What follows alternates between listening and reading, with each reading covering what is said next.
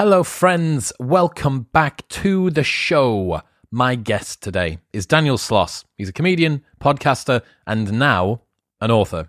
Everyone you hate is going to die, but so is everyone you love. And so are you. Before that happens, you need to live and breathe and make some friends and hopefully find a partner and start a family and have fun. Today, we get to hear Daniel's best advice for how to avoid total failure at this.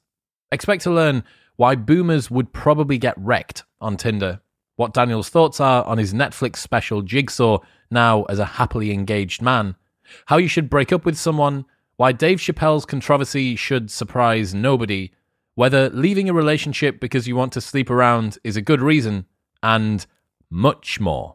It's just peak Sloss being Sloss today, giving out very sweary, very Scottish relationship advice. And yeah, ever since the first episode I did with him, he's always fantastic. You're going to absolutely love this one. In very special other news, this episode is brought to you by me. That's right, I'm taking up an ad spot on my own show because I can, because it's my show and I can do exactly what I want, and because the Modern Wisdom community is now live. Head to modernwisdom.locals.com. There is a link in the show notes below, modernwisdom.locals.com, and you can join right now. It's basically like a private Facebook feed. You can post stuff, you can connect with other people that listen to the show. Me and all of the team can post things. Video Guy Dean can post behind the scenes. There is already an exclusive 80-minute episode with Johnny and Youssef, which I recorded last week, which is amazing. And the only way that you can access that is by joining Locals. There's going to be live streams, Q&As. We'll have discussion threads about every episode each day when they go up. We'll be able to have suggestions from you for guests you want me to reach out to, for threads and stories and other bits that you want me to react to. You can actually message me directly and get in contact, give me feedback, give me ideas and suggestions. All of this is facilitated through Locals. I'm really, really blown away by the platform. Like, you can just access it on your phone or on your desktop, or there's a mobile app as well, and it's free to download. You can join for free. If you want to support and get access to extra content, then you can pay, and it's like as little as $5 a month if you want to support the show. So if you love what I do and you love Modern Wisdom, then you can do that, and you can join and you can connect and you can make other friends that all love the same sort of things that you do, like-minded people. Yeah, I'm so gassed. I really, really hope that you like this. I've been working on it for a long time, and I really want somewhere where we can all get together and connect. modernwisdom.locals.com, or there is a link in the show notes below. Go right now, this very second, and join. modernwisdom.locals.com.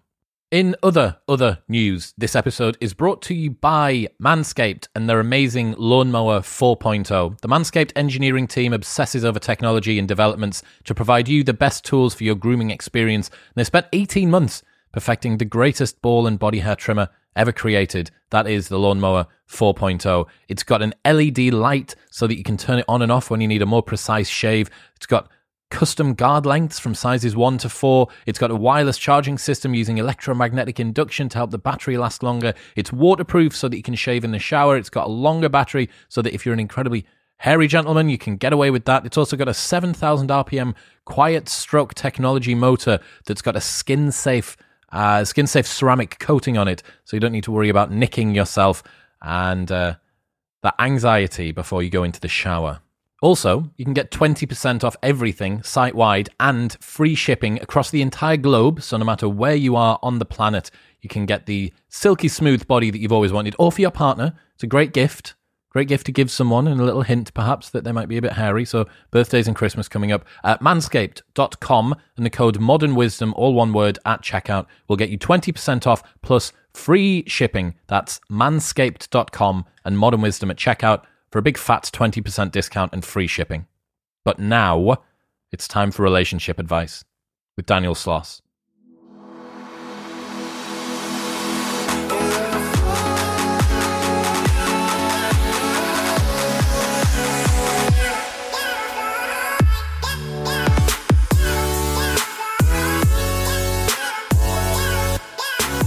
Daniel Sloss in the building. How are you doing? Yeah, I mean, in my building. It's an outhouse. It's very nice. Yeah, it is. Thank you. It was built in a panic during a pandemic to record an audiobook, and is now used as a masturbatorium. Is that the technical term? Yeah. Well, it makes, if you just call it like your jack off room, that sounds like dead unclassy, and I don't think I'd be allowed to get away with it. But like masturbatorium makes it seems like I have a jacket, I drink a cognac while I do it, and I've got a monocle in. Like there's a community of people that do it with you, and a subreddit and a Discord server. Yeah. We all make sure we log in at the same time. And that's the one thing you can say about the pandemic is, look, we all got our own communities. And the masturbatorium membership was one of them. Have you seen, you haven't seen Chappelle's new special yet? No, I haven't. I was too busy watching. I wanted to, and then Squid Game came out, and I binged that. I've not watched the last episode because I can't get over how fucking appalling all the English characters are, and all the American characters are. So bad, man. Like I wonder if this is just like South Korean revenge for the amount of times like we've made movies and television shows, and like we get people like playing South Koreans or any like Chinese or Japanese person, and we just give them shit dialogue because we're translating it, so that's not how they talk. And like to them, watching our shows, they must be like, man, that's not how we sound at all. Like, this is really shit. And now they've just done that to us. They've made an incredible TV show. And then every time it's any English-speaking person, it's the worst written dialogue in the world. Yeah, it really does feel like they're taking the piss. You think it's got 100% on Rotten Tomatoes at the moment, I think. Yeah. And it's going to be the biggest show on Netflix this year. And they've decided to give the English and American people... It's like what I imagine Korean people think English and American people sound like. Yeah.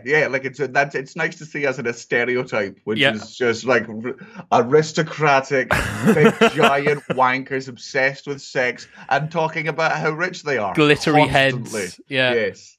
Smoking jackets. Get a blowjob from the blowjob room like some sort of king. Aren't the poor funny? They're part of the masturbatorium. Yes, they are. The Masturbator Consortium. That's the blend there.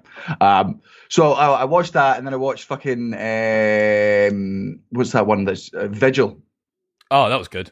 Oh, really good. Really thoroughly enjoyed that. And then I'm gonna get into Chappelle, but I'm also not on social media, so I don't see any of the cancel culture, whatever the fuck is going on. Yeah. So Chappelle's new special, he talks about how it's the gender debate again, like men and women, and he sides with J.K. Rowling, and he says that TERF he aligns that with, how do you say, like scientific reality or like biological reality, that's saying that men are men and women are women, and fuck, like it went completely bonkers on the internet, and it's got Rotten Tomatoes. This is one of the things that's so interesting. Rotten Tomatoes has got a 96% user rating on it.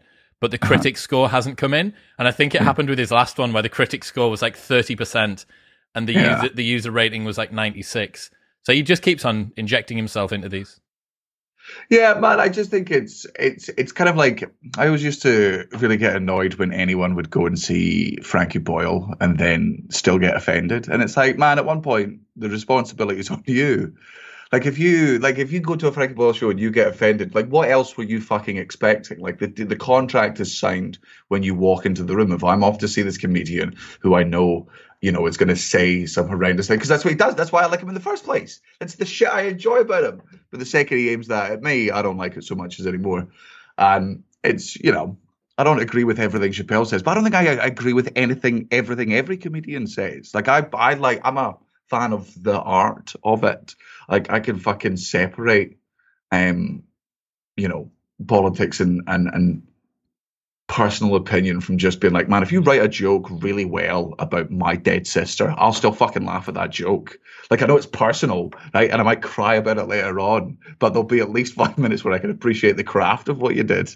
That's the problem that a lot of comedians highlight, right? That people are happy for a comedian to take shots at this group and this group and this group. Yeah. But as soon as that alignment happens to be where you sit or about something that you care about, then people decide to get offended. Well, yeah, and but I also get that, man. It's very easy it's much easier to laugh at someone else than it is to laugh at yourself. Laughing at yourself is very difficult, and I'm still not even fucking good at it. Like, I'm a comedian that preaches you should be allowed to joke about what you want, but that doesn't mean when my friends insult me, I still don't get fucking precious. Like, being a human being is complicated, and sometimes our emotions overwhelm us, and we turn into whiny pieces of shit. But it's to make sure that you don't stand by those opinions for the rest of the fucking rest of your life. Like, I've always said I'll defend any comedian's right to say any joke about any fucking subject. But I will also, if you tell a fucking shitty joke and you get booed by your audience, ha ha. Like, I'm also enjoying that, motherfucker. Like, you tried to push the boundaries, you fucking missed the mark, and now you're getting your fucking comeuppance. It's not cancel culture. It's no different from doing it's no different from doing a joke in a comedy club that turns the entire audience against you, and they go boo, or they don't like about you. You come off, you have a cry, you go drive 4 hours home, you have a wank in a fucking service station toilet. Like, that's the game. When you get cancelled online, that's just what's happening. But I mean, for like fucking weirder reasons. Be like somebody coming to a new comedy club and yelling at you for a joke you told 8 years ago. That's when it gets a bit, shite. There's a quote from your book, new book, which people can go and buy, and it's talking about what I realized was you don't think that people should have an opinion on everything, which is actually, that is quite a controversial opinion to have. So I don't know what it's like to not feel comfortable in your own body. So asking me for my opinion on gender fluidity would be like asking the Pope for his stance on rimming. I've got one, but it doesn't really matter. Sound cowardly? It is. I've seen too many good men and women die in that minefield, and I'm not being paid enough to walk through it with a fucking blindfold on. Do you need to have an opinion on everything? Yeah. No, I don't think you do. And that's, man, I'll stay out of some debates and people will call it cowardly. You go, man, I don't respect my own opinion on some things. Like, I know what I know a lot about. I will argue with anyone about fucking comedy. And the reason that is I know more about comedy than 99.9% of the population, because I've watched it longer, I've done it longer, I study it more, like it's my obsession. I know that. Do I know anything about fucking ballet or poetry? Get fucked. I'm not going to fight as passionately for who the greatest ballet dancer or I don't even give a shit. But we live in a time now where, everything is so polarized, intentionally fucking polarized, that people just want an excuse to fucking hate someone else, because hate feels really good, man. It's that close to love, and when you're not loved, hate's a fucking fun substitute for a lot of people. And it's just nice to sort of get angry. So that's why I think you can joke about anything, but just because you can doesn't mean I would. And doesn't mean you necessarily should. Like, I think there is a responsibility sometimes to go, right, what are you making a joke about, right? And why are you making the joke? Now, you don't have to. You're a comedian. I'll defend your right to tell any joke for any fucking reason for the sake of a laugh.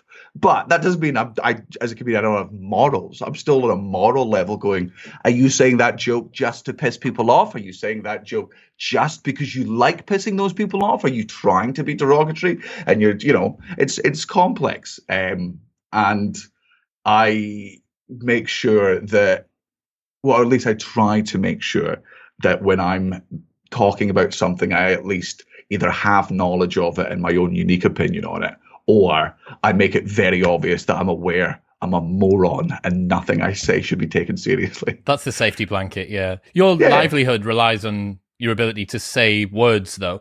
And we are having some words being thrown into different buckets. And you talk about that with your experience with your sister as one of the little batches. Are you concerned long term about words becoming taboo, or do you think it's like just a lot of fuss about nothing?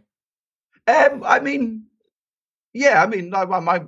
the word spastic and retard in the book. Those are trigger words for some people, and I respect people who are triggered by those words. I don't have the same triggers, though, those words being different things to me. If somebody doesn't like my use of a certain word and then never wants to consume my art again, I respect that as an opinion. Okay, I get it. But I don't need you to be a fan. Like, that's not what art is. I didn't create what I do to get you. I created what I do because that's what I like. You can choose to consume it or you can choose not to. And that's the boundary both artist and consumer forget a lot of the time, because you've got artists that are obsessed with keeping their fans. You're like, no, man, you've changed the gallery. Like, people walk through, they might not come back. Like, they might enjoy you for a period of time, and that's great. And then you grow and they grow. And it would be fucking insane for you to try and grow with your audience, because that's not what they want to do. They didn't come to you because you were like them. They went to you because they were like you. And if you diverge at any point, hopefully they're mature enough to be able to go, okay, I don't agree with what he says anymore, but I still like his style, or I still want to consume their stuff. And I like having another opinion in my head. Or they go, you know what, I fucking hate this person now. I don't like you, and I don't want to watch your stuff anymore.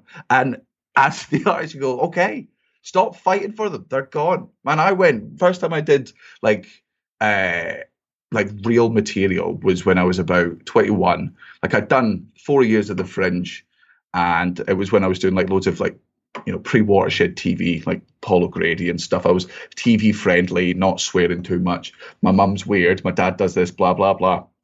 And then, I sell out a bunch of shows during the Fringe on that. There's like 400 people in a day coming to see me live. And then I start talking about how there's no God, and I think drugs are great, and I think all religious people are stupid. And every single day I had to watch 20 to 30 people leave the room because they'd come to see what they'd seen on television. They weren't getting that, and they were choosing to, and they're allowed to leave. Like, it was hard to watch, man. It was gutting. And there was part of me that was like, no, change the material. You have the skill to keep those people in the room, so do it. And then I had to consciously go, no, like, people are allowed to not enjoy your work. That's the point. If everyone loved your work, you'd be Peter Kay, and Peter Kay is shit. I suppose as well, when you get to the size of Chappelle and you're so established and you've been in the industry for so long, you can kind of do what you want. You can take the art form in your own way. Yeah, and also, man, I still, every single time there's going to be a Dave Chappelle special, there's going to be the same fire. One, because the media knows it causes this massive argument, so they can obviously get all the clicks from here's the most extreme opinion on this side, here's the most extreme opinion on this side, let's put them together in the same article and claim that represents the audience 50-50. And you'll get people coming in and defending it, and people coming in and being like, oh, does he have to do it again? And all opinions, everyone is entitled to an opinion. That's a rule, but not every opinion is fucking equal. And also, people don't have to respect or even hear your opinion. You're not entitled to have your fucking opinion heard. That's not what everyone's entitled to an opinion means. You can have one, but we don't have to fucking listen to it. I don't know you. I don't care about you. Shut the fuck up. Why would I listen to your opinion? Right? People listen to my opinion because I've worked on that for years and years and years. That's why I've got the fucking gall to tell you my opinion. People pay for it, cunt. Who the fuck are you? 7 users watched Bo Burnham a bunch of times, which is a special I adore, by the way. But it doesn't mean you know more than me, motherfucker. Jesus Christ. All right. Have you actually been cited as one of the causes for a divorce? Yeah, man. Actually cited on the piece of paper? Yeah, as in, like, it's like what they like, because I don't know a lot about divorce law and stuff, but like, people have brought the bits of paper, and when they've got like reasons, like the bit where I sign says my name and the show. Yeah, because you've signed them. Yes, yeah. Just autograph them, like it's a copy of their ones that they're gonna frame for whatever reason. 300 divorces, 350 cancelled engagements, and more than 120,000 breakups. Yeah, I mean, those numbers are way higher now, but yeah, we kept having to update it as the book went on, and I stopped counting a while ago, just because I came off of most of social media, so there was just no way to do it. So there are like the breakups are an estimate. We stopped counting the divorces then. But we still get messages through, man. I'll still get at least one a week. You're like the fucking harbinger of the breakup apocalypse. I like to, people have called Jigsaw like The Ring, but for toxic relationships. Like that. Once you watched it. Yeah. It's like, and again, look, it's never broken up a good couple. Like, I'm not a magician.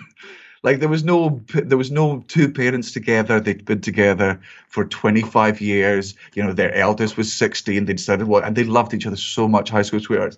And then they watched my stand-up, and by the end they were like, "Ugh, I hate you. This is over. You can keep the kids. It's never happened." It's people in shitty relationships watch this special, and they look at their subpar partner, and they go, "Oh, I could and I do deserve better than this."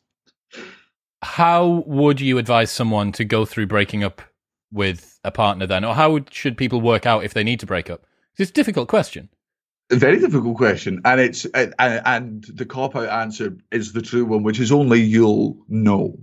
But what is also true is sometimes you don't know. Sometimes you're so deluded in your relationship and you're so scared of the other side because you're so terrible at being alone that you've got this thing of like, even if this is shit, it's better than nothing. And that's never true, by the way. Like, no relationship is always better than a shit relationship. Like, being single isn't the easiest thing in the entire world, but it's objectively better than like going to bed beside someone who you hope stops breathing in the middle of the night. Like, just that disappointment every fucking morning when your alarm clock goes off and you feel them move on the other side and you go, fuck, all right. Another one of those days. Here he or she is, Mrs. fucking breathe through her nose. All right, grand, another 24 hours in fucking hell, is it? No. Like, when you start feeling that way, it's probably time to... Because the reason I broke up with my ex was because I wished she was dead. And that wasn't because she deserved to die. But I'm like, man, the second I want you to die, or the second I don't want to give you all of myself, you deserve better as well, man. It's like, you got to remember, if you're in a relationship where you don't like the other person, you owe it to them not to waste their fucking time anymore. Like, breakups are always hard, right? We know that because there's no perfect way to do them. I mean, there were. I don't know what was wrong with texting, but apparently we all had a vote. And texting's just not like, I don't get why. It's just so efficient. It's over. No, you don't need an expert. Come on, fuck it, it's done. Who cares? But all right, we had a vote and morally it's wrong. I see. I got it. You know, it's going to suck for a long time, and every second you don't break up with them is like time within that person and your own, you know, healing that you're robbing them from. Like, so I think just... if you're not allowed to text them, what's the optimal way to try and get it done? Because it's difficult. You've got this thing you want to do. You're talking to a person. You're terrified of being on your own. You don't want to hurt them. You don't want to hurt yourself. It's like it's the perfect cocktail to not make a decision.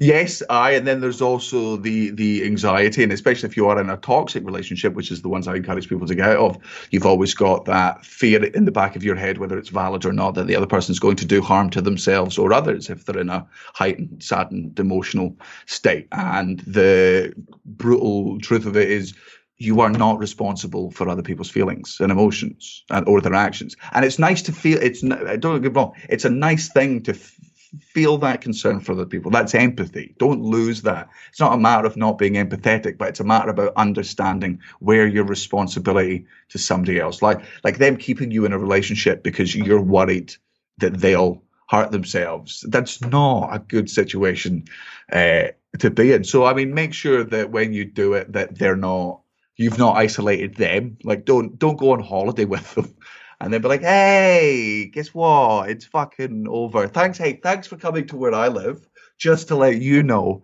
it's over day one. I know you fly back in a week, but hopefully you can get over it. Scotland's beautiful. Have a walk. Like, that's not a kind way to do it.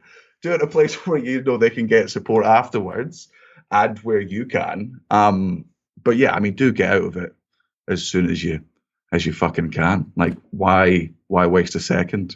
It's oddly narcissistic to think about the effect that you breaking up with someone has on them. Because people think it's empathy, but it's not. It's narcissism. It's the belief that without me, how could you go on? I mean, I'm so fantastic. I'm obviously your entire world. Yeah, your life before me was essentially just one big warm-up routine, awaiting my arrival. Now the king or the queen is here. And you're just going to be this slobbering mess on the floor, this grey goo. How are you ever going to get a better dick than this? I'd kill myself too. If I were you and I was losing this, I'd be gone. That'd be the end of me. So, yeah, I mean, that is what it is. Fuck, man. What about people that break up? I think you talk about this in the book. People that want to break up because they have the allure of novelty, of being single again and just wanting to fuck lots of people. Well, I think that's, I mean, I've always said what I believe the number one cause of breakups and divorce later on in life is curiosity, which is like, you know, this, but let's be true. Love is brilliant and it's what we all should be looking for in life, but we should always be looking for it in its truest form. Just because we're so desperate to find the real thing doesn't mean we should buy a knockoff one on the way or settle for a fucking knockoff one. Love is really, really brilliant to expect. Fuck, I've rambled so much I've forgotten the question. Go again. That we're talking about whether people should break up because they want to fuck lots of different people. Oh, well, I mean, should is a interesting way to phrase it, but yeah, like you do get if you fall in love in high school, man, when you've got no other love to compare it to, like, and you do, and you stay together all that time, and you have kids early on because that's part of the plan. There will be a point when you're 30 or 40 and you've been with this person for 15 years where you just get curious, and it's not in like I think I'm going to do well, but it's you just don't know. Your friends aren't in relationships, one of them goes through a divorce, or you're just so used to this is your new normal now that, now that your kids are teenagers, you can slow down a bit, and suddenly you're a different person than you were several years ago. Of course you are, because you've gone through this, and also the person you're with is a different person because you've all gone through these changes. Now, hopefully you grow together, and sometimes you don't, but you can still learn to be with each other during that. But you get this idea of like, oh man, if I was single, I'd be fucking great at it. Like, oh man, I'd be this. I've got this, and it's all a lie.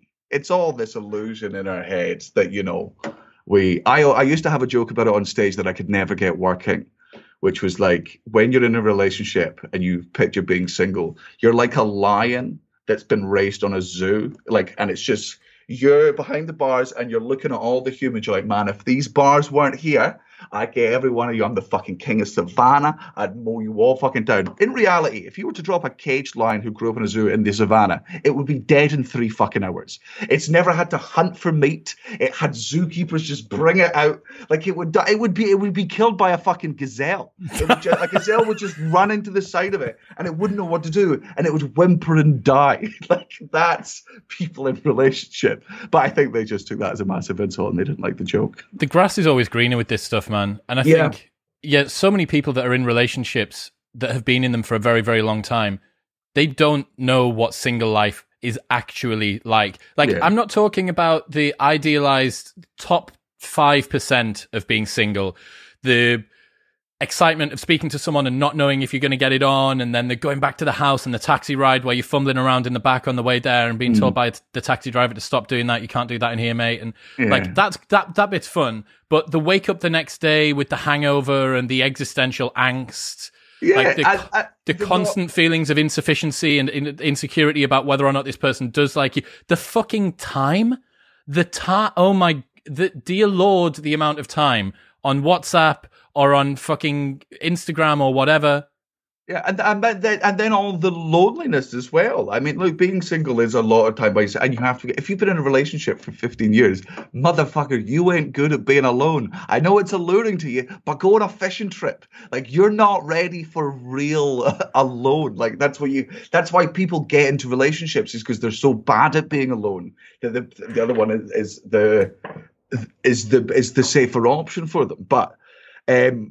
I always think when people do get that curiosity of like, oh, I wish I were single. I'm like, man, understand though as well. On the other side, you've got people out here in the single game wishing they'd been in relationships for 15 years, wishing they had that emotional connection with someone and that life journey. Like, it's all about perspective and whatnot. But it's also why I feel very secure in my relationship, because like I'm very in love with my fiance. She's wonderful. We've been together for 4 and a bit years now. But before her, I lived a life, man. Like, I'm not getting curious when I'm 45.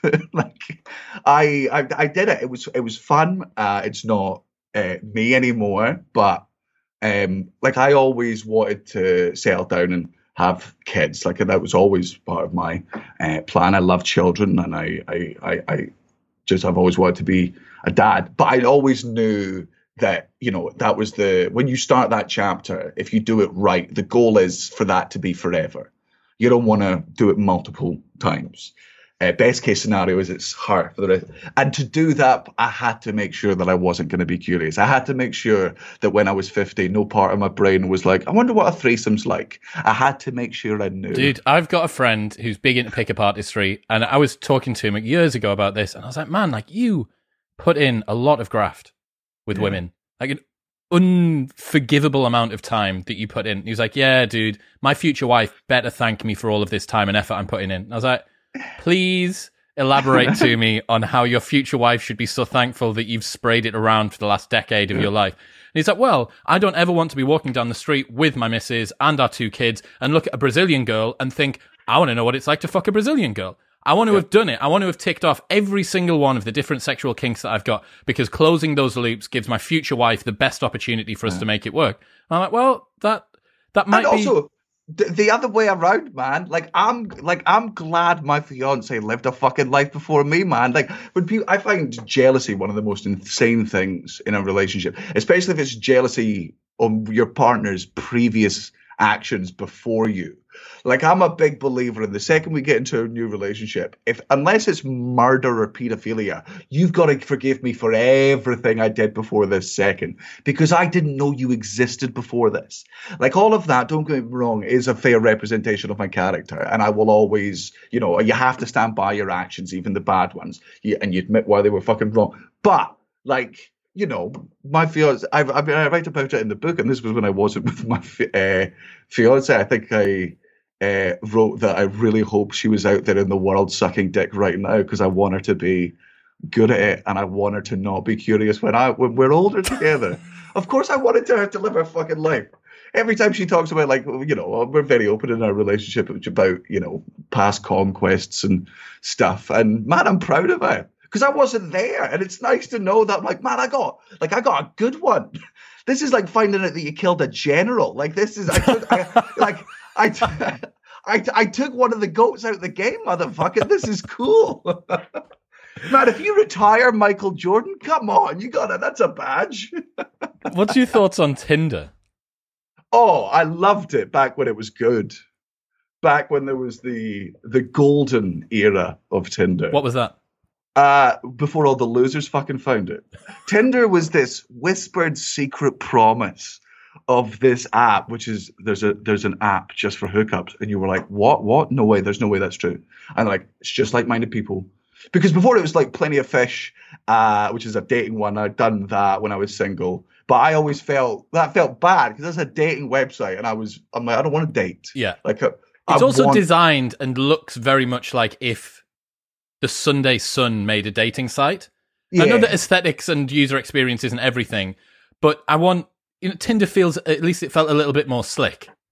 Yeah, it did, and it felt so, and it was so shallow, and it was just so openly shallow. Like, it was just, yeah, man, you can read about them, but like, let's not kid ourselves what the first law is.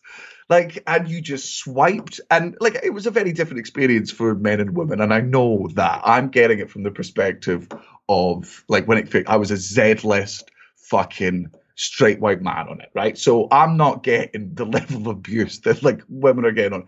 But this was, again, before all that happened, this was still the exciting times. And I remember just being worried because like everyone was like, it's just a hookup website. I'm like, oh God, I don't think I know how to just hook up with someone. I normally like date and then build up to it. Like, what do we do? And then I was in Australia and like matched with a girl on it. We went out for a couple of drinks, and it was hard after like 4 hours. I was like, should we go bang? And I was like, huh? And she was like, yeah, like, you want to go? Because it's on Tinder. And I'm like, all right, yeah, oh, great. And I'm like, man, it's Grindr, because I've got gay friends, and Grindr was just this promised land of like, hey, I've got a button that gets me sex whenever I want it, because it's an app of like-minded, horny fucking men. And it felt like we'd got that, and we had a great night. And then I remember like the morning afterward, I asked her in the morning, I went, can I have your number? And she just went, why? You don't live here. I'm not coming to Scotland. And I was like, oh my God. Yeah, I couldn't fucking believe it. And then like she kissed me goodbye, and I was like, can I come see you later? She's like, no, go, it's done. And I was like, oh my God.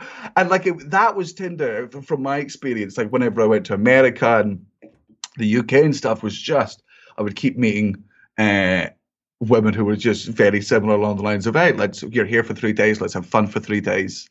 It's like the perfect, I always argued that it was like the perfect, what a relationship is. You get 3 days of all the lust, all the attraction, and all the sex, but without them learning all of your flaws, without you learning all of their flaws. And in the future, 20 years down the line, when she's married and have kids and she's having a rough day, She can fondly reminisce to the time that we were in Denver, Colorado together, and she got her head banged, through a headboard by a comedian. And then I can look back and it's this perfect memory, in the past. And then you start getting all the fucking, and then everyone started finding out about Tinder, and then you start getting all the, I'm not here for a one-night stand, cunts. And you're like, get off the fucking app then. Like, this is the one-night stand app, you fucking asshole. We were having so These are much our fun. people. This was our place. You have come into our sacred place, and you've ruined it. Yeah. And I know men ruined it. I know it was my fucking team being creepy and weird. And there was a golden time when it was just all the fun people. It was like Raya. You ever heard of fucking Raya? No. Oh, right. Oh, let me tell you about this. It's the famous Tinder, right? There's a celebrity Tinder. Okay. Right? So you've got to be like fucking verified on, I think it's like Twitter and Instagram, and you've got to like send them your profile, and they decide if you're verified enough to get on. Yeah, Rhea. Whitney Cummins told me about it, put in a recommendation. Jesus, they told me no. I've never been on it. Joel Domit's on it. Joel fucking Domit told me about it like 6 or 7 years ago. And it's celebrity Tinder, so it's like they're all hot. Do I fancy a Kardashian tonight? Do I fancy a Cummings? Do I fancy a whatever? Fucking hell! Yeah. Oh God, Jesus Christ! So there are a lot of MPs on this. In the female section. Strange. All right. So, given the fact that you're very happily engaged now, yes, do you look back on Jigsaw in a different light, and in your thought process around Jigsaw differently at all? No, and it's the thing that annoys me is the amount of people that, and man, I get it. Like, I know it's a joke most of the time when people call me a hypocrite. Like, it's the joke I'd fucking make. Like, I get it, but at a purely personal whiny level, I'm like, I'm not a hypocrite. Jigsaw was never. I never once said love wasn't real. The whole point was it definitely exists, and that's what I was after. It was meant to be. The whole point was, I kept forcing myself into relationships because I was so desperate to be in a relationship, because that's what I thought I had to do. I would compromise myself so much in relationships because that's what I'd learned relationships were about sacrifice, and about sacrificing part of yourselves for the greater good of this relationship, so you and this person can be together forever. And then just, settling and giving up and, compromising your own happiness for the sake of the greater good. And I was like, that's bullshit. Like, I refuse to believe that's what a relationship is. That's what I've done so many times, and I've hated all those relationships. So now I'm going to make sure that in the future you have to love 100% of who I am. And that was the whole thing. Like, you have to truly love me for all of me. And I have found someone like that. Don't get me wrong, it's weird. Like, you think you want it, and then you find somebody who actually loves 100% of you, and you're like, oh, you're fucked up. Like that, like you definitely shouldn't love all of me. Like, now that you love all of me, I guess I do kind of have to admit that I am a flawed person, and maybe you shouldn't love those flaws, because if you love them, I'll not improve them. And it would be nice to, I only hold myself to a certain level, but because I love you more than I love myself, it would be nicer for you to, carry me up. And but even then, I think she just wants the best for me, and as long as I'm happy, she's happy. And that is exactly the type of relationship I was yelling about, and the one that you should settle for. Like, the whole thing was, for me, she's better than being single. And that was always, I was like, yeah, being single was so much fun for me that if you were going to get me into a relationship, it had to be fucking better. It had to be and the second it stopped being better than being single, I'm out that fucking relationship. Because the other thing is good. I'm always going to go for what makes me happier. Now, definitely happier than I was when I was single. Consistently, all the time. Not been any. The only arguments we've ever had so far is when I'm being the psychopath. And that was just like during the pandemic. And that was a narcissist going from all the attention in the world to none of it. So it was just some adjustments on my side. Some people use that lack of love from the other side as like that's an attractive quality, or like elements that the other side pulls away. When people get too keen, or when people do begin to love 100% of you, you can actually start to pull away from that, because you think, hang on, if I don't fully love myself and this person does, fuck, there must be something wrong with them, which means that I shouldn't be in a relationship with them. Yeah. It's so bizarre that the thing that we've wanted all along, which is for someone to accept us for our flaws, warts and all, successes and all, to support us through good times and bad, when someone does do that, because we have such an inherently poor own self-image, we actually get turned off by that. Yeah. But I think you can get beyond that. You just have to acknowledge that's what is happening there. What is that? Is somebody's truly loving you for who you are? It's not a lack. It's not a bad thing on their part. You should use that to go, right, they do love who all of I am, and I love them so much. I should be better because I want to fucking bar it. I don't want to make them love a piece of shit. Like, I don't mind my own, we can all hate our own reputation, but if I'm just walking around looking like shit, smelling like shit, and they still love me, that's very irresponsible of me. Like, I should be making them, they're always going to be proud of what they love. Yeah. But I should be doing my best to make sure that other people aren't going, have you seen what she's let him get away with? Like, he's a beast now. He's a smelly, decrepit beast. I can't. And no, she still loves him. She says his heart's good, apparently. Yeah, fucking weird. Another thing is when people, if you fall quite hard for someone, if you love someone very quickly, or if you're spending a little bit of time, the same thing can happen. If you get too keen too fast, the amount of game playing, I think this is something that I struggled with a lot during my 20s because I wanted to be loved. Like, I really, really wanted, I'm quite an affectionate person, which I think that you are as well. Like, I just really, really wanted to be loved and have an emotional connection with somebody. And what it leads to is your emotions end up being further ahead of how you're displaying your emotions to the other person. So, like, your emotions are moving at 1,000 miles an hour, and you're like, right, yeah, but I need to pump the brakes on what I'm actually texting this person or saying to them in front. So you end up playing this, like, weird, reserved game version of you because if you come on too strong, too fast, this person's going to go away. Yeah, trying to decode each other's messages. I don't get me wrong, there were so many things I did love about being single. But man, it was stressful at points. You're like, is this the right thing to How long say? should I wait to reply? How long should I wait? Like, is this too forward? Like, I don't want to make this person uncomfortable, but is it not, or is it not forward enough?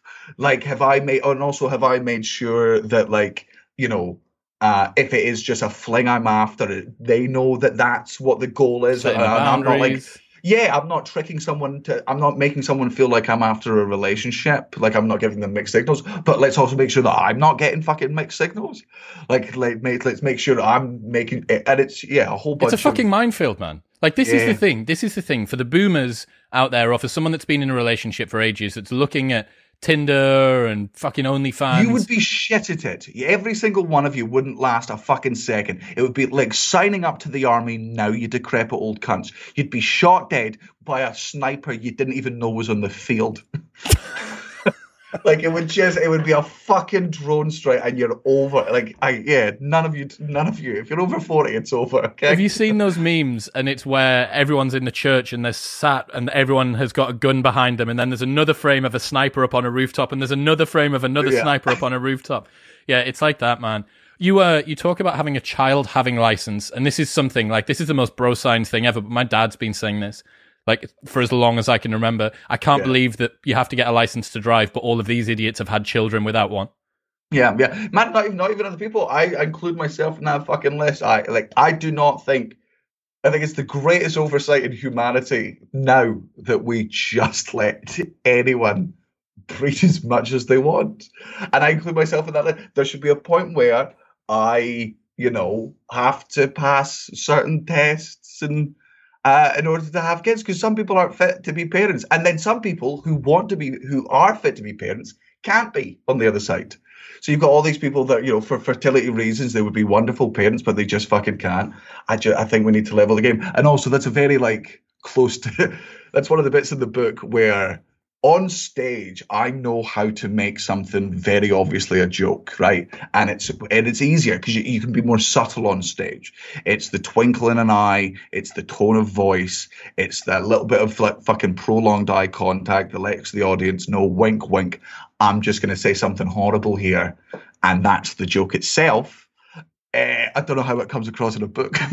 Like, there's so many bits in that book where I'm like, if you just read that straight out, Fuck, man, I can't read that book without hearing it in your accent. Oh, I challenge anybody to read that book without hearing it in a broad Scottish accent.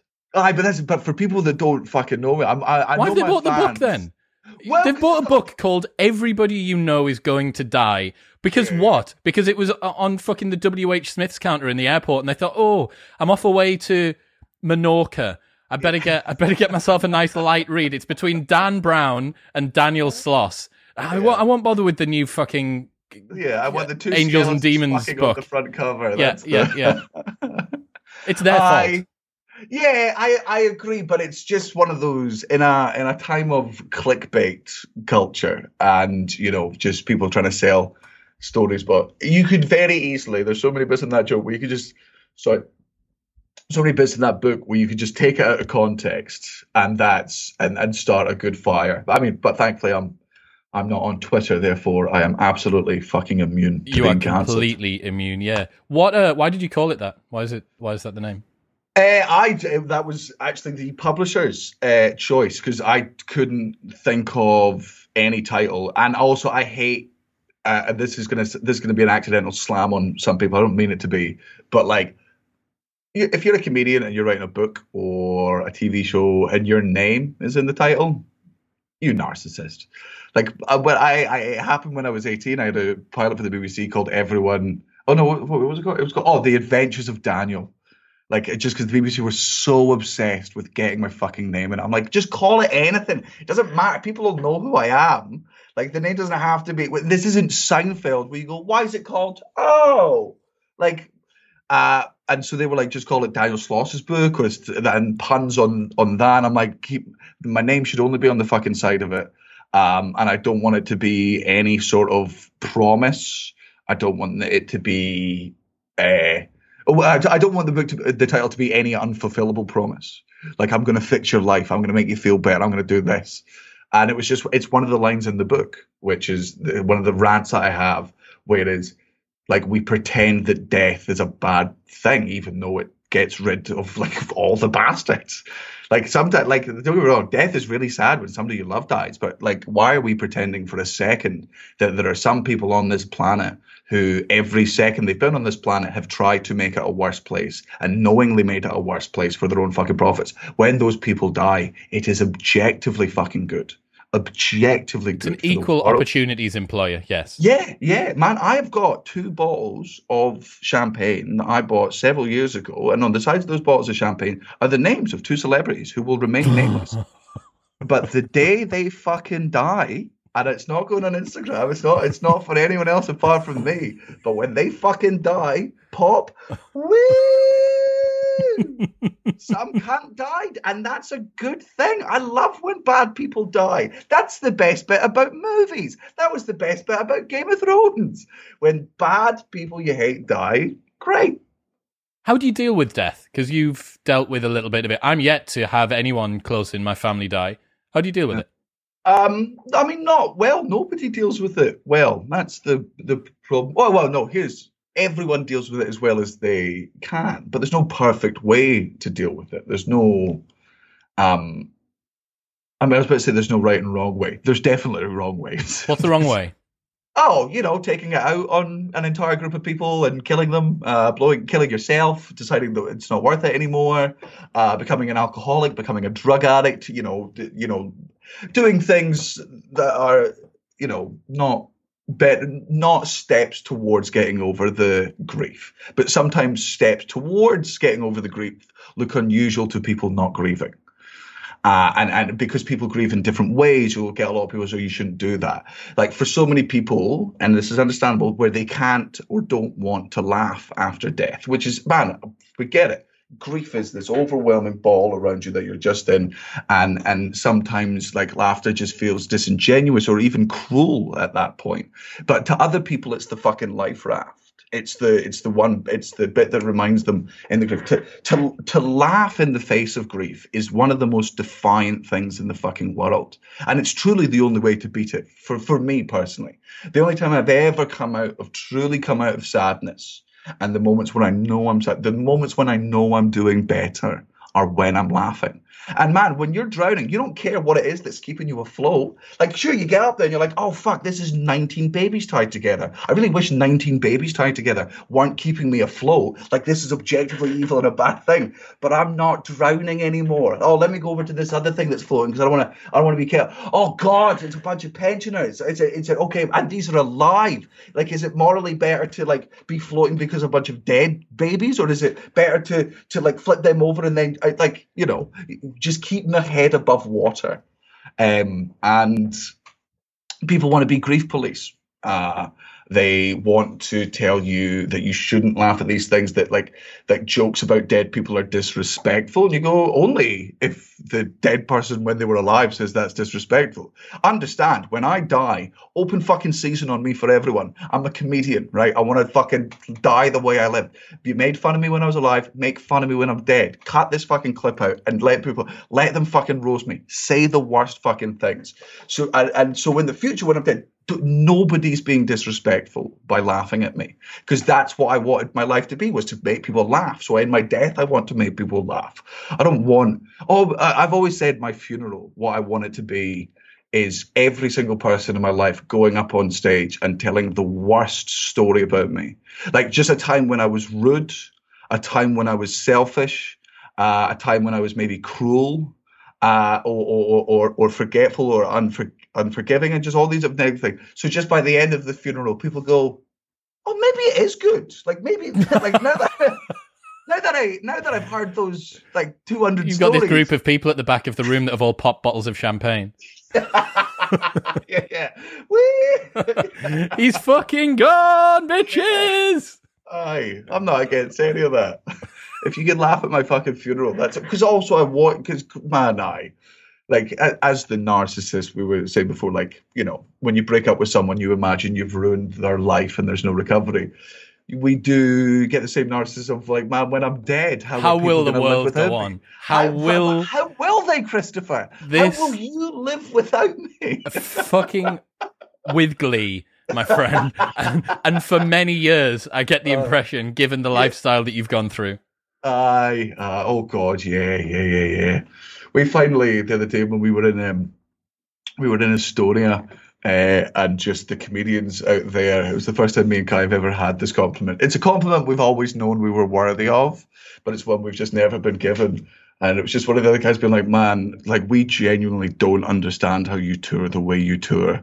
Like, it's just like nobody else does it like that. We were like, good, right. Just as long as we're aware, we are the only rock and roll comedians truly left. What's that mean?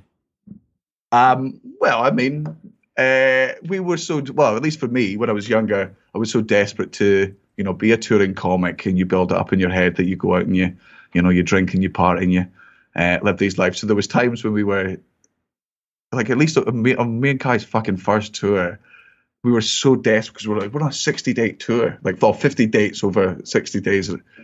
And we would go out drinking on a Tuesday in Banbury after playing to 25 fucking people. Like, let's go out, let's try and get laid. And we're like, man, just go to fucking bed. What are you did? Fucking, like, we go to fucking Bexhill on a Wednesday, both sharing a travel lodge, and then we'd be in the car park downstairs smoking weed, just hotboxing his Vauxhall Astra, because we weren't allowed to smoke in the rooms, because we were so desperately like, this is tour. This is rock and roll, yeah.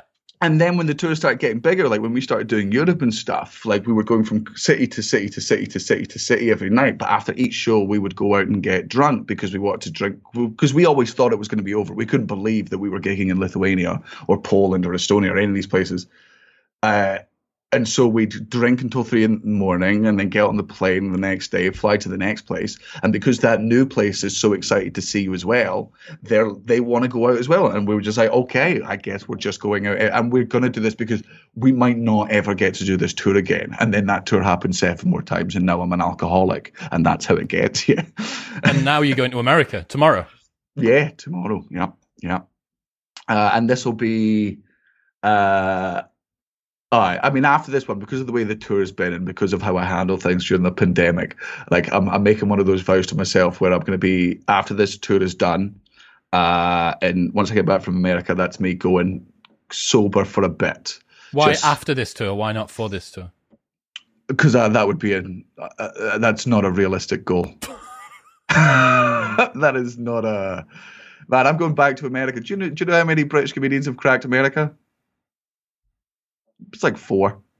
It's like, I'm man. It's like to this day I can't believe that I get to How many tour dates this you got? 47. No. So we're for 52 days, and I think it's like 35 shows. That's disgusting. Yeah.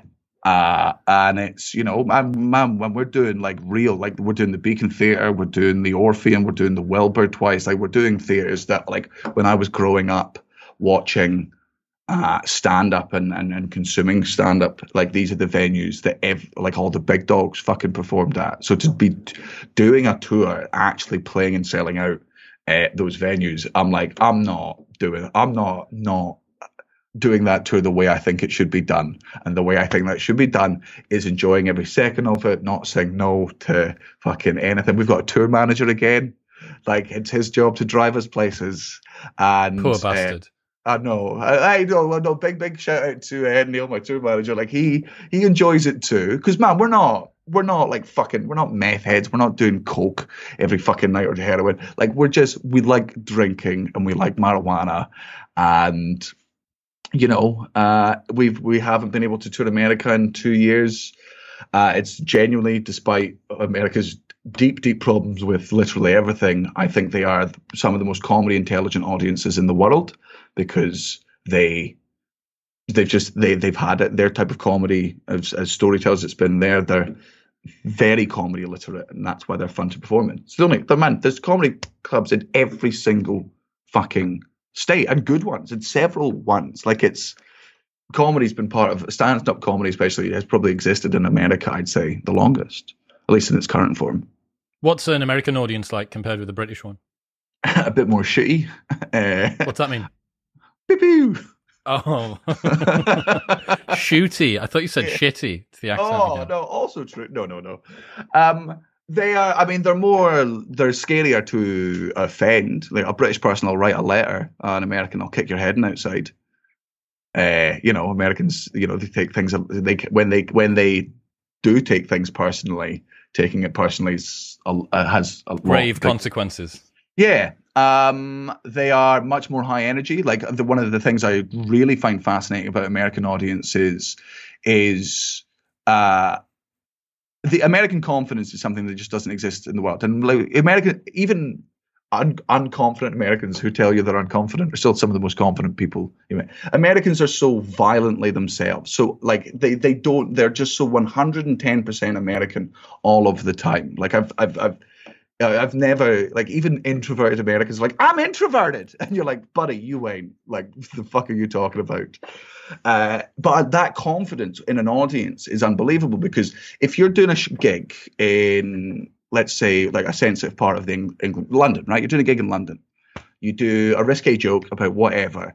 If there are 50% of the audience that like that joke, right, and the other 50% don't, that 50% that do like it are not going to laugh, because British people like laughing as groups. Like, a lot of audiences would go, okay, no, it's part of the fucking status quo, and I don't want to fucking stand out here because I don't want to have to, defend my decision to laugh here, and I'm not confident enough to be the one laughing alone. Every American has the confidence to laugh alone. They couldn't give a fucking shit. Like, I've been at comedy clubs where there's 300 people in a room and a comedian's on stage, and only 7 people are enjoying that comedian. But fucking hell, those 7 are enjoying that comedian, and they'll make it known. They'll clap, they'll fucking cheer, they'll say hell yeah, woo, all that fucking shit that the Americans do as an audience. You're not a fan of the woo, though. Hate it. I think it's the most disruptive thing in the entire world for comedy is timing.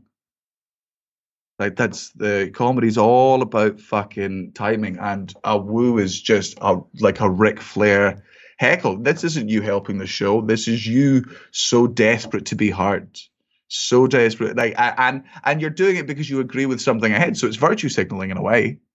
Like, it's this, like, I say something, you go, wow! You're like, motherfucker, I don't care if you agree. I said it. It's my fucking point. Shut the fuck up. Like, hey, never forget, you all pay to look this way, and I get paid to look that way. That's the fucking dynamic. Shut the fuck up.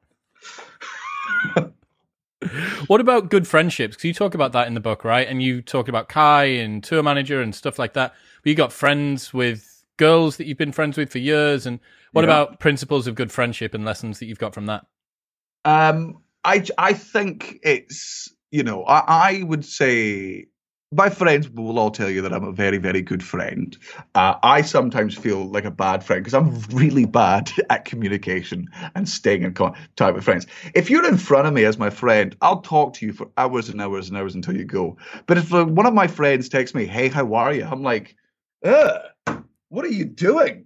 I'll talk to you when I fucking see you. Like I travel, I'm not gonna be on my phone all day, just messaging you. But I do like my friends from high school and the ones that do keep in contact with me because the friendships I've had the longest and the people that have known you the longest are very, very good at telling you when you're not being true to yourself. Like they're the ones that are able to. They're very supportive, at least my friends are. But anytime I've stepped out of line or let my ego's gone too fucking big or they feel like I'm going in a direction that's not me, they'll go, "Oi, dickhead," because who I am doesn't matter to them. And then that's absolutely the way it should be. Like I am the only people that think I'm famous and important are the people that fucking love me, and you should enjoy their opinions. But that shouldn't be what you think of yourself. It's the people that have known you the longest, and I think it's very, very important to have friends that you can trust to do anything for you and who you would do anything for, but ones that are going to be honest when you need them to be. Like that's in a world of fucking lies and bullshit. You need the people that are willing to look you dead in the eyes and go, "You're a cunt now." And I've had that happen a lot at different points in my life from people I love, being like, "You are turning into a fucking cunt." And every time it made me take a big step back and go, okay, like that hurt. Don't get me wrong. That was a deep kick in the fucking balls there. But, you wouldn't be saying it if it wasn't true. It's one of those things. We've got a loneliness pandemic or a loneliness epidemic sort of sweeping the world at the moment. And it's one of those things. I'm surprised by some of the comments that I see on YouTube. I did an episode with Jordan Peterson and we talked about losing friends as you grow older. So as you grow up and you kind of change and maybe people were with you, but you're not that person that they were with anymore. It's not that they actually love the essence of you. It's that they loved Party Dan or TV Dan Yes. or whatever the fuck. And I was really surprised in the comments because people were saying, a lot of people, and this may skew because YouTube attracts people who maybe spend more time on the internet than they do with friends, but I was really surprised at how many people said, "Don't need friends. Like, tried to work with other people. Like, I'll make a go of it on my own." I'm like, man, like, I understand the compulsion of where that's coming from. I genuinely do. Like, the world scorned you, and you've tried to make friends with people, and it hasn't worked. And you now think, right, fuck that. I'm not going to bother. I'm just going to keep to myself. And this is a safer way to not get hurt. I'm just surprised. I'm surprised by how many people have that approach. Yeah, and that saddens me, man. Like I love my friends, and I wouldn't be the person I am today without them. Like I'm terrified of the person I would be if I was just given fucking free range and not corrected. And I'm not being corrected in bad ways. I'm not being hampered or cut down, but there's people that know and want the best for me. And when I'm not acting with because we like to think we know when we're acting with our own self-interests, but that's not how the ego works. And that's not how, we're not that, at least I'm not that fucking intelligent that I don't know when I'm self-sabotaging or when I'm being fucking lazy or, man, on the other side of things, like, man, there was points on this tour, during this tour now, where I fucking hated the show. Like, because I just done it too much, and I was just, now that I'm past it, I can be honest, I was getting just a bit lazy. I was kind of reining it in a bit, and we did some shows in London, and London's very sensitive nowadays, and I was fucking hating the show, and I was just ranting about it to anyone that would fucking listen, and it was my friends that have known me for several years and seen all my stuff that were like, okay, cool, like we're sad that you're sad, but this is a good show. And we know it better than you do at this point. Like, you're being illogical. On the other side of things, it helps. But, man, I'm very good at cutting people out of my life, too. Like, if there's somebody in my life who I don't like it, like, just because we've been friends for 8 to 9 years, like, if you make such a turn in personality that I can't see eye to eye with you anymore, and not just, like, on a fucking little political thing. Like, I don't want to be one of those people where, man, I don't agree with you politically, but we're still friends. Like I think it's politics is such a small thing in the actual experience of life.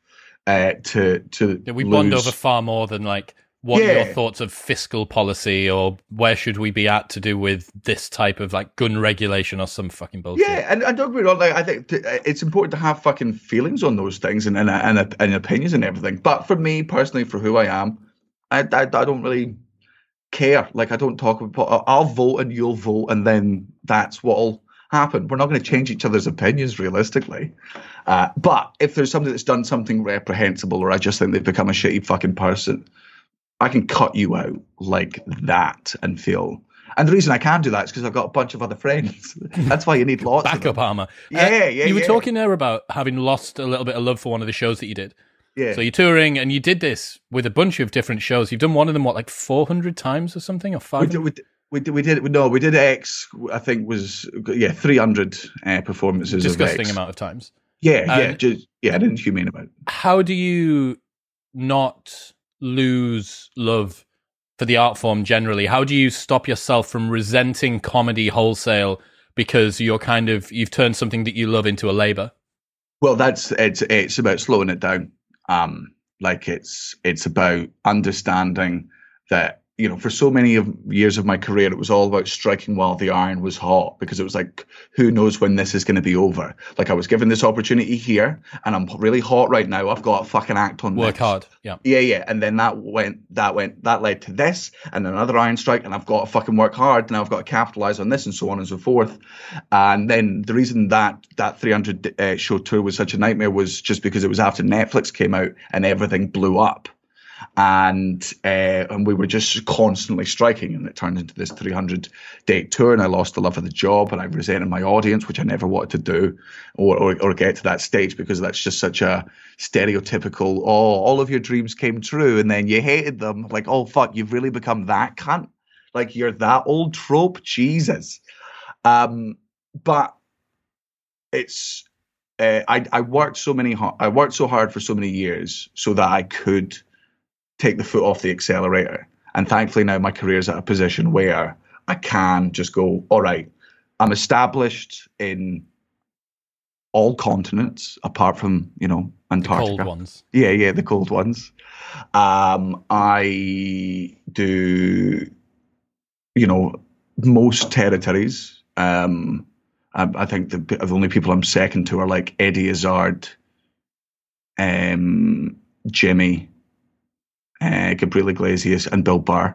And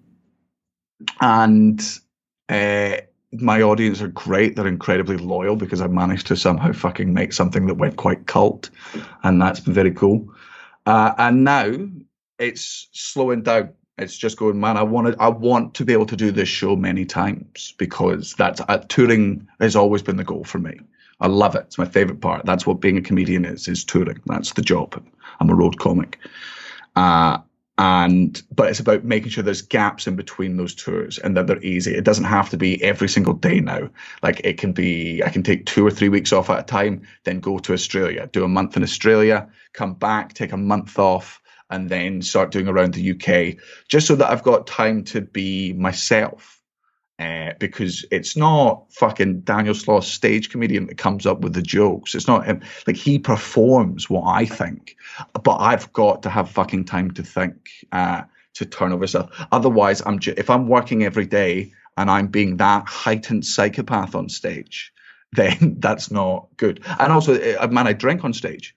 And because after the show, when you've got so much adrenaline, man, it's really hard to go to sleep for me without marijuana after a show. Like, you know, if a show ends at fucking 11 and I'm meeting fans afterwards and taking photos until about midnight, 12:30, and my flight's at 5 a.m.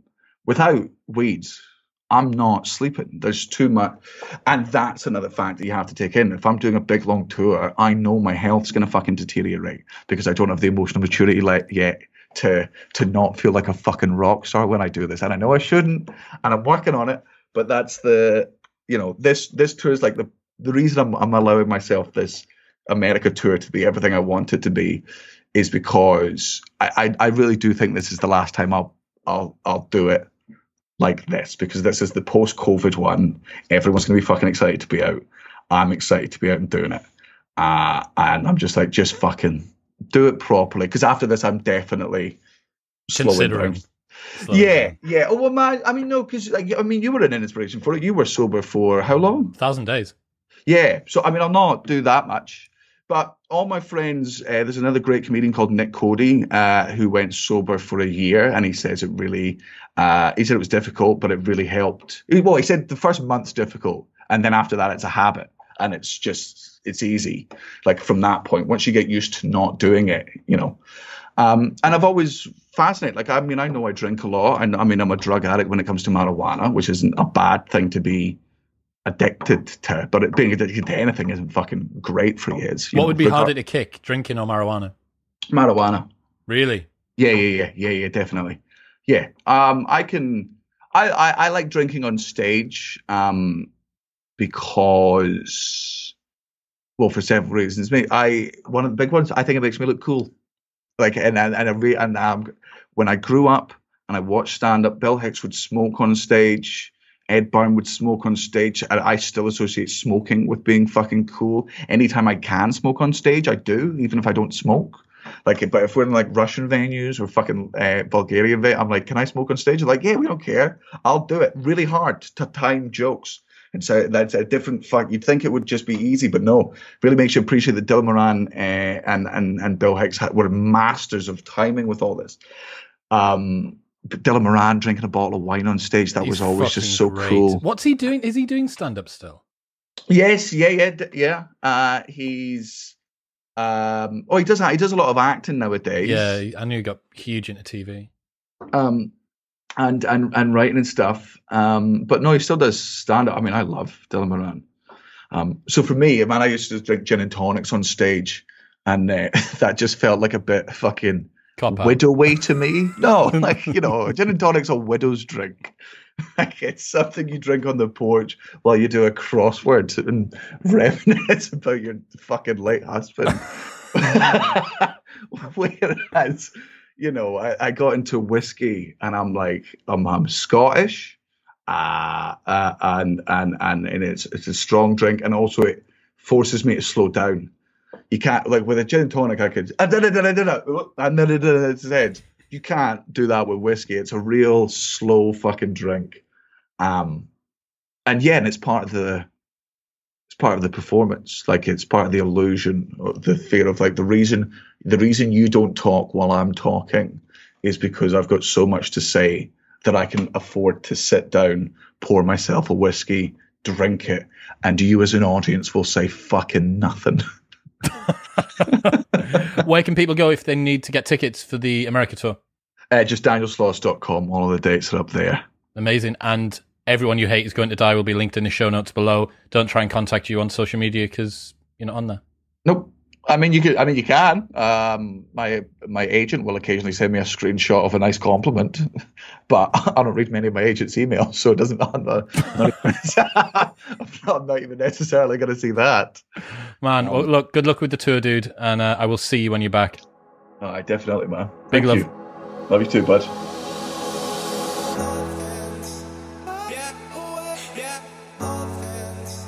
Thank you very much for tuning in. I really hope you enjoyed that one. I always love talking to Daniel. If you did, then take a screenshot and share it on Instagram. Tag me, let me know your thoughts at ChrisWillX.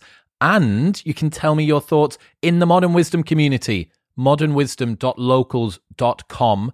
Go there immediately, this very second.